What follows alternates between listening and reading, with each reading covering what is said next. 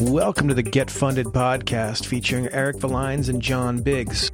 We're the authors of a new book called Get Funded, and we're running a series of webinars about PR, investment, and other startup-related stuff. If you'd like to join us on the show, just visit youcangetfunded.com. That's youcangetfunded.com.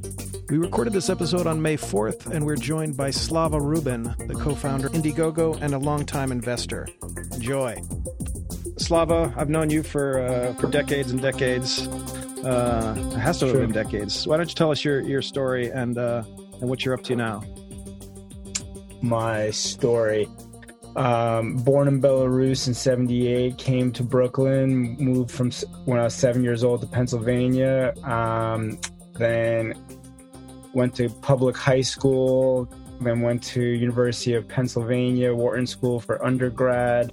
Graduated in 2000, was a strategy consultant for 8 years, then started Indiegogo, crowdfunding. Came up with the idea in 2006, launched it in January 2008, and did that for over a decade as CEO, founder with my two co-founders. And then left a couple years ago, put in a CEO, and started a venture fund, actually. So now I have a partner, Cyrus Masumi, who created ZocDoc, and the two of us raised $30 million, 30, for early stage investing into seed and A. Usually not first money in though.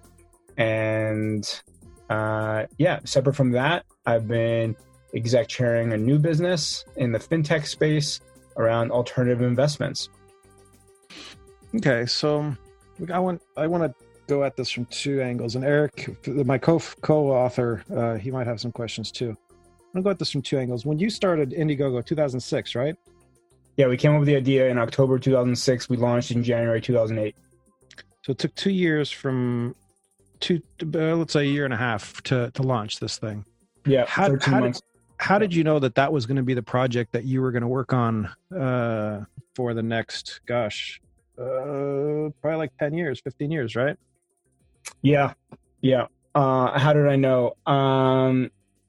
I thought it was like a really big idea. And what I mean by that is it didn't feel like you'd be able to just solve it pretty quickly. So it felt like it have an evergreen ability to keep improving it. And if you think about it, it was just access to capital. So before, Indiegogo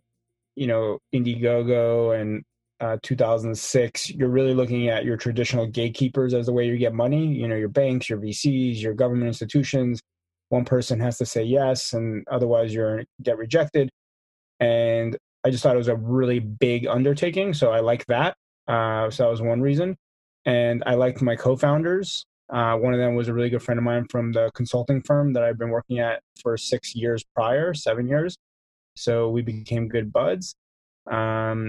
And I guess worst case scenario is like, oh, well, I'll just learn a whole bunch and it won't work out. And I just feel that the process of failure, people undervalue. Failure for failure's sake sucks, but failure, which leads to a lot of learnings, I think is awesome. So I just thought it was going to be a win-win no matter what. What do you tell a founder who fails endlessly over and over again? Like myself, for example. Well, let's not make this into a therapy session. Yeah. So if we're going to abstract it, and I would say that failure for failure's sake sucks. But if you're learning from the results, both positive and negative, and most learnings usually comes from negative results. It's hard to learn from positive. Mm-hmm. Then I would say that that's okay. And even if you're failing multiple times, I'd like to believe that there's multiple learnings, and they might be channeled into your next startup, or they might be channeled in other places of your life, which is working out really well. So, if you're constantly doing the same things and you're not learning and you're constantly failing, then yes, I guess that's kind of the recipe for madness. Okay, so let's go back. Since you're kind of time limited, I want to give these guys a little bit of time to ask you questions. I want to talk about funding and investment, especially right now. What do you think the VC world looks like in 2021? I mean, if everything's changed essentially, or from a fiscal perspective or from a personal perspective, do you think it has changed that much? I must admit, whoever is the avatar character, it's quite fascinating. I'm like a little You haven't bit. seen this? It's Loom AI. It's a new thing. What is this? I think I have it too. It's awful. Yeah, it's actually created by some guys who worked in Hollywood and did a bunch of movie things like The Hulk and other big movies. And basically, they're bringing this kind of technology to consumers now through this app that they have, and this lip syncs. So they also have a way you can track your face, but I don't think it's in the current version that I'm using. It's pretty cool. I must admit, I'm like slightly weirded out. Because, like, as the other people are looking at me, if you know, having this avatar kind of like stare me down is a bit scary. Okay, Jeff, hide yourself. Anyway, so I think that a few things. 2021 is far away, so definitely the investor landscape has evolved in the last couple months. I would say for sure. It's constantly evolving, but I think that there's been very abrupt changes. You know, we've seen growth for pretty much a decade or even over a decade. It's been hard to see any downturns. So valuations and investments and overall money has really been on the rise. And for people who are kind of have only seen that level or that generation, then they think that's normal. I would say that it's gone quite frothy and a little over the top. So you're seeing some normalization. For some people, that will be a shock because what used to be a $10 million valuation might now be a $6 million valuation. And it might feel like terrible. But if you compare that $6 million valuation to maybe 8 years ago, it's totally a little bit of growth, if not flat. So from that perspective, I think we're just seeing a whole new market, which is a downturn, which we haven't seen for a long time.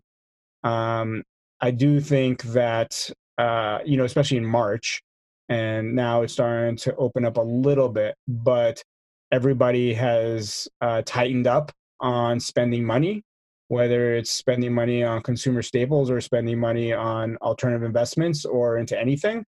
So, there was a flight to cash where cash is just so golden and you just don't want to be making any investments. So that definitely has happened. I think that's loosening up, and there will be investments that are being made from VCs by the end of the year. I would be guessing that there's quite a few VCs that since COVID really hit America, that they haven't made one investment. They say they're making investments. They might have backed their own portfolio with some money, but not made any new investments. But I do think that they will be making investments. My guess at a macro level is that there will be investments done by the end of the year, but versus the expectation of number of investments for each fund, the amount will be less. By what amount, I'm not sure. Let's call it 10% less, maybe half less. But the investments will still happen. I would guess that overall valuations will come down. The places that it's still easiest to get money is in the super early stage, so brand new ideas, and very late stage where it's kind of like pre-IPO. There's no question that your company is going to do well in terms of it's going to survive. It's just a matter of what are the prices. So the reasons for that is there's always going to be new ideas, and what used to be $500,000 got a small amount of your brand new company. Now, let's say it's a whatever $5 million valuation, all of a sudden your 500 grand just took 10% of the company. So there's going to be a interest still in that happening. Will it be 500 grand or 100 grand? So super early stage, I still think is going to get invested into, but at, giving up a lot more equity. And then much later stage, you're seeing the Airbnbs and other companies like that. They're just taking haircuts on their valuations, right? So I think Airbnb just raised $1 billion chunks at like a 10 or 20% discount to their previous valuations. And they're also giving like a 9% interest rate, which is pretty hefty for people that thought they were about to go public. Mm-hmm. So I think on the barbell sides, there's still investments happening. And really, it's kind of greed that is leading to those investments because they're just taking a lot of risk and taking a huge amount of the company, or they know the company is going to exist and they're getting an arbitrage play. The A's, the B's, the C's, I think are very challenged right now. It's hard to know if your company is going to survive. It's hard to know if there's more runway coming a year from now or if there's more cash coming. So, yeah, that's why you're seeing a lot of cost reductions, a lot of cost cutting in a world where you can't really control revenue. You got to try to control your runway with your expense side. So did I answer your question, John? Yeah, I think so. I think so. Meandered all over the place. No, I think that's important to know. Like, I think the fact that you see early stage and way late stage as the two things is kind of interesting because it used to be. When I say early, super early. Like it's better for you to like have very little traction and give away terrible valuation, because once you start having traction, they're going to start measuring you on your traction, and it's probably going to start being tough to get any decent valuations. So that's an interesting question. How do I do that? How do I, as a startup, I create a new product. How do I approach you with no traction? What is that? What is my pitch? Well, for my also imagine if we added it from a virtual perspective. So let's take it to right now. Take that same question, but the challenges of perhaps having to virtually pitch you over the next couple of months. Yeah. Yeah. So, I mean, my fund, we're probably not getting involved into the super early thing either way. We typically want to see traction unless you're a repeat entrepreneur with serial success from before. So we're following the round that I'm talking about right now. So we would be the next investors. We are actually, into that difficult investment rounds that I'm referring to. But really, hopefully, you're able to get some preliminary traction off of raising $100,000 or $500,000, and that's usually going to be friends and family, and you're going to cobble that together. I think pulling off I got no product, I got nothing, and I'm just trying to raise a 1.5 right now is going to be really hard, really hard. Well, I think Josh, you might be talking, but you're muted. Am I on now? Yeah, go for it, Josh. Yeah, so I was going to ask you. So I've had a lot of conversations with my fellow early stage investors over the past few months, and most of them are not making investments at all. So who have you heard is making these really early stage investments right now? I'm not seeing. Yeah, no, it's definitely, I'm not saying in general that there's a ton of it. I'm saying that's where it's still happening, which is super early stage. It's the same reason that in the public markets, in March, some people started backing up this truck and investing on the huge dip, right? You feel like there's an opportunity for things that are on sale. And for super early stage investors, some of them feel like things are massively on sale and you're going to have risk either way. So what used to be an 8 pre or a 10 pre, all of a sudden I'm seeing 4s, I'm seeing 5s.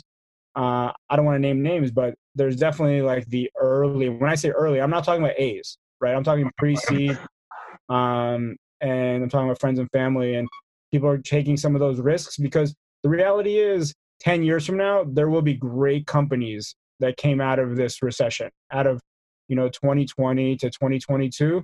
There will be some great companies in 2030. No questions asked. We just don't know who they are right now. And that's what happened 10 years ago too. So you think people are basically taking a shot at this point, that it's sort of, they're rolling the dice like happened the last time? Because frankly, there's no real way to judge in many of these cases, given we don't have any understanding of what the environment is going to be like over the next couple of years yet. Well, what I would say is when you're that early stage that I'm talking about, you're rolling the dice anyway, right? So instead, you're getting to have 2 to 3x the portfolio for the same dollar amount. What used to get you, a $300,000 investment on a 10 million pre, now you have 3 $100,000 investments on 3 or 4 pre's, and you just got triple the portfolio for the same investment. So I think that's what people are looking at. Got it. And what verticals are you seeing, other than the obvious ones related to the pandemic right now, that people are interested Well, again, I'm not trying to say like there's a lot of action. I'm saying that's where there is the action, because in the A's, the B's, and C's, I think it's super tight, super tight. So what verticals? I think that obviously, pandemic related is hot, but everybody needs to figure out where's that going to land, and you're just really kind of taking risks right now. I think health tech was hot, is hot, will be hot, and you just got to figure out how you want to navigate that. Fintech is still very trendy. There's actually some direct to consumer action that's happening right now because customer acquisition costs are actually way down for this period of time. We're seeing between 20 to 50% customer acquisition costs down on performance marketing, where you're seeing some investors trying to help support that. So I don't want to mislead you to think that it's better than it was. It's not. I'm just saying that's where there's any action, because I think the A's, the B's, the C's are super tight right now. Okay. Real quick, I think we talked. So before you left Indiegogo, one of your pet projects was sort of equity crowdfunding. Where do you think that goes in the future? Yeah. So equity crowdfunding started in 2016. In the fall of 2016, that finally went live in the United States. So we're just past. We're about 3.5 years in, almost at our 4-year anniversary. I would say it's going okay. For the media and for the kind of the big thinkers, they would say that it's going very slow. But it went from a standing start where it never existed before. So I really didn't expect it to take over like the New York stock market or anything overnight. I think it's on a good trajectory. They're looking to improve some of the rules. So I would say it's not having a massive impact on the market. It is an option, and there are some decent companies that are using it. But I think you kind of have to look at it as kind of a 20-year horizon to really make a dent into the financial markets. Okay. All right, guys. I want to let Slava go at 1:30. What else do you guys have to ask? Yeah, hi, this is Sasha. I have a question. You mentioned you're sort of in the early days, but not very, very early. So, seed or A round. What made you make that decision versus being on the B side or just angel investor? The question number one, and number two is how many investments do you have, if you're able to share that right now in your fund? Just the number. Yeah, sure. So it's a $30 million fund, 30, and we have 12 investments so far. The reason for our stage is both Cyrus and I were angel investors with our own money, going back already for 8 years. We've invested into some pretty good companies that you've heard of. The idea is that we want to see enough traction where we feel like we could actually evaluate the entrepreneurs for more than just being John or Sally. So we want to actually be evaluating the product and seeing how it's doing, but not have so much data where it's really a Wall Street analysis where you get 3 years of data to determine the retention rates, sort of thing. We like seeing $250,000 of run rate of revenue as our kind of bogey. So have we invested before that? We have. We've actually invested into quite a few repeat entrepreneurs that we like that audience and they like us. One of those companies is actually Tom Lee's most recent company. So he's exited twice and most recently into One Medical going public. So his most recent health tech company is one of the companies we invested in kind of off of a quote unquote piece of paper. But we only do that into repeat entrepreneurs that we've known already for years. Otherwise, we're looking for that kind of $250,000 run rate bogey, and we want to be able to, understand the business and understand you. So we also feel that it's a very unique position, which is it's kind of easy to just start a company. Doesn't mean you'll do well, but just starting it. And really at the later stage, it's really becomes just quantitative analysis, which is just how much money do you have and what kind of return are you looking for, kind of like a Wall Street analysis. We feel in New York, especially, San Francisco is a little better at this, that being able to evaluate early off of early traction is something that's missing for a lot of East Coast VCs. And we believe that's really based on a lack of operator experience.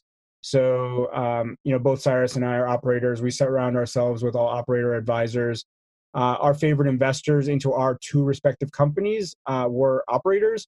So we brought in like Max Levchin or Jeff Bezos or Nicholas Zenstrom or Mark Benioff or the Partovi brothers, Keith Raboy, Ben Ling, Megan Smith, Richard Branson. These are like killer names, but they were all operators who were super helpful in building our two respective companies. So we were trying to pay it forward into kind of an operator point of view for the next entrepreneurs. So we just thought it's a very unique spot where we can really leverage our skill set to help the entrepreneurs and the companies. That's very helpful. Whoever A is, you said, what do you want to see before investing? What do we want to see before investing? Mm-hmm. So there's no black and white. We have some thresholds, to help try to filter. So the industries we prefer are marketplaces, health tech, and frontier tech. Frontier tech is what we consider the kind of the most cutting edge software or engineering.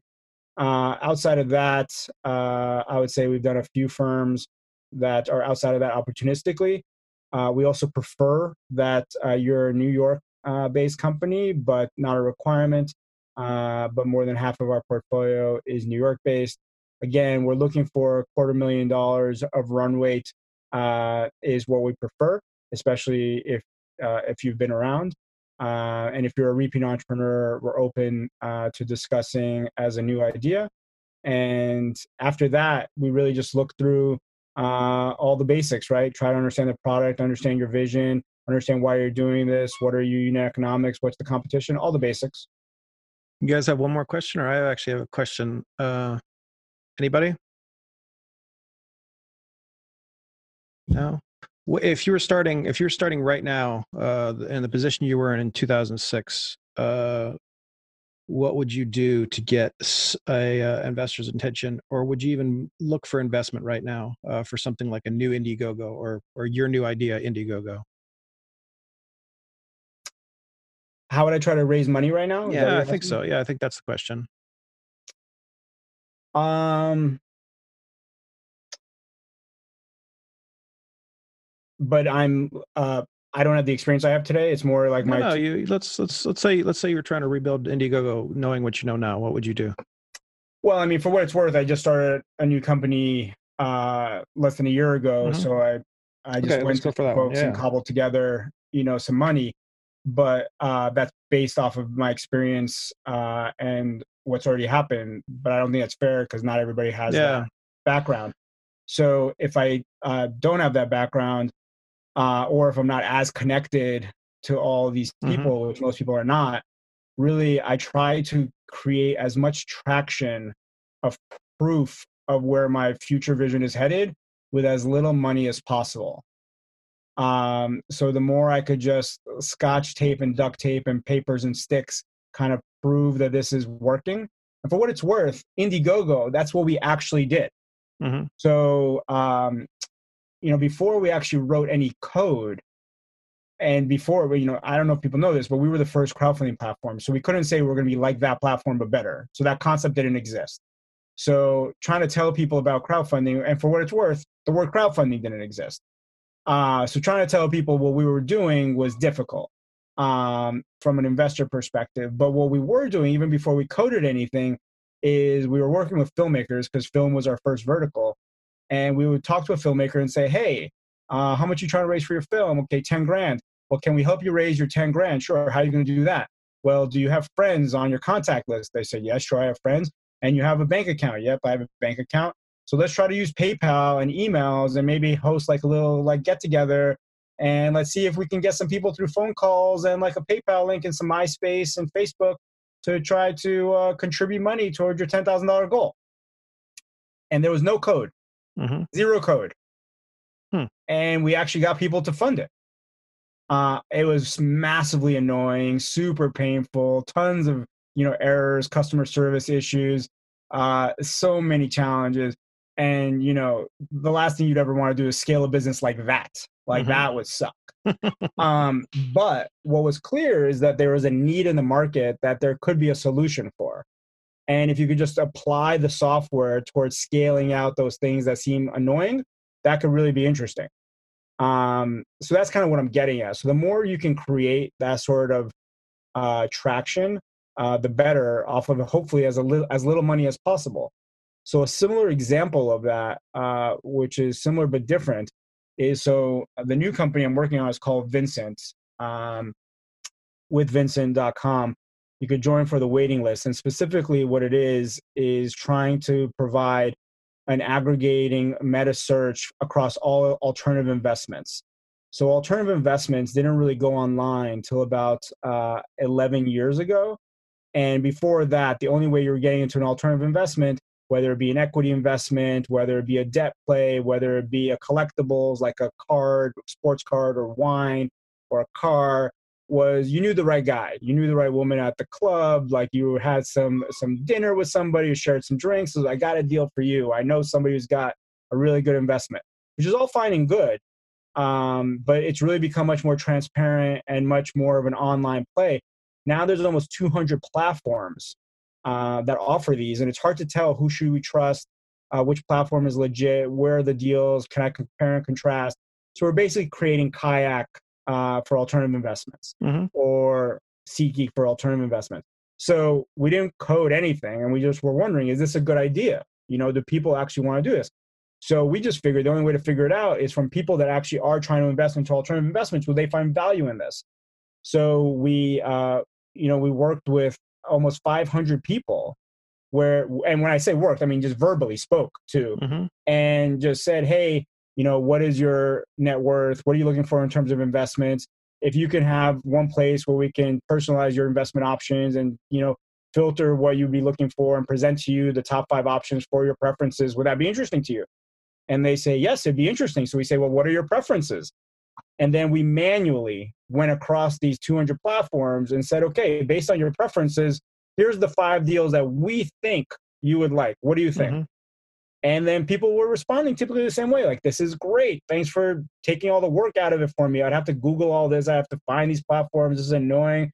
And then they would always ask, like, should I trust this platform? We present the facts to them. And then we were like, well, if you just had a simple service instead of having to interact with us where you could just do this in 10 seconds, would you do this? And they were like, yeah, that seems totally valuable. And that was it. Now, keep in mind, we didn't code anything. You with me? Yeah. So we got to then use that survey and that data of 500 folks for our own raise. Again, it's just trying to prove as much traction without actually spending much money. And obviously you're going to say, oh, it's got a huge TAM, it's $9 trillion. But I just said it's a big market. I'm talking about traction. Like, what kind of evidence can you try to prove that there's a there, that there's a problem in the market and what you're offering is the right solution? So that's what I would suggest. So talking to people. Talking to people. Just trying to prove and I think there's a lot to be accomplished with $100,000, $250,000. If you could cobble together that sort of money, start to really get that early traction, I do think that's the path to then getting your $2-3 million. All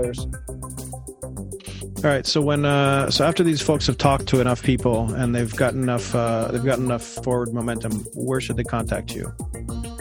Oh, my email is just my name, slava@humbition.com. So Humbition is the name of the fund, and it's humble and ambition put together. Those are the 2 attributes that we really like for entrepreneurs to have.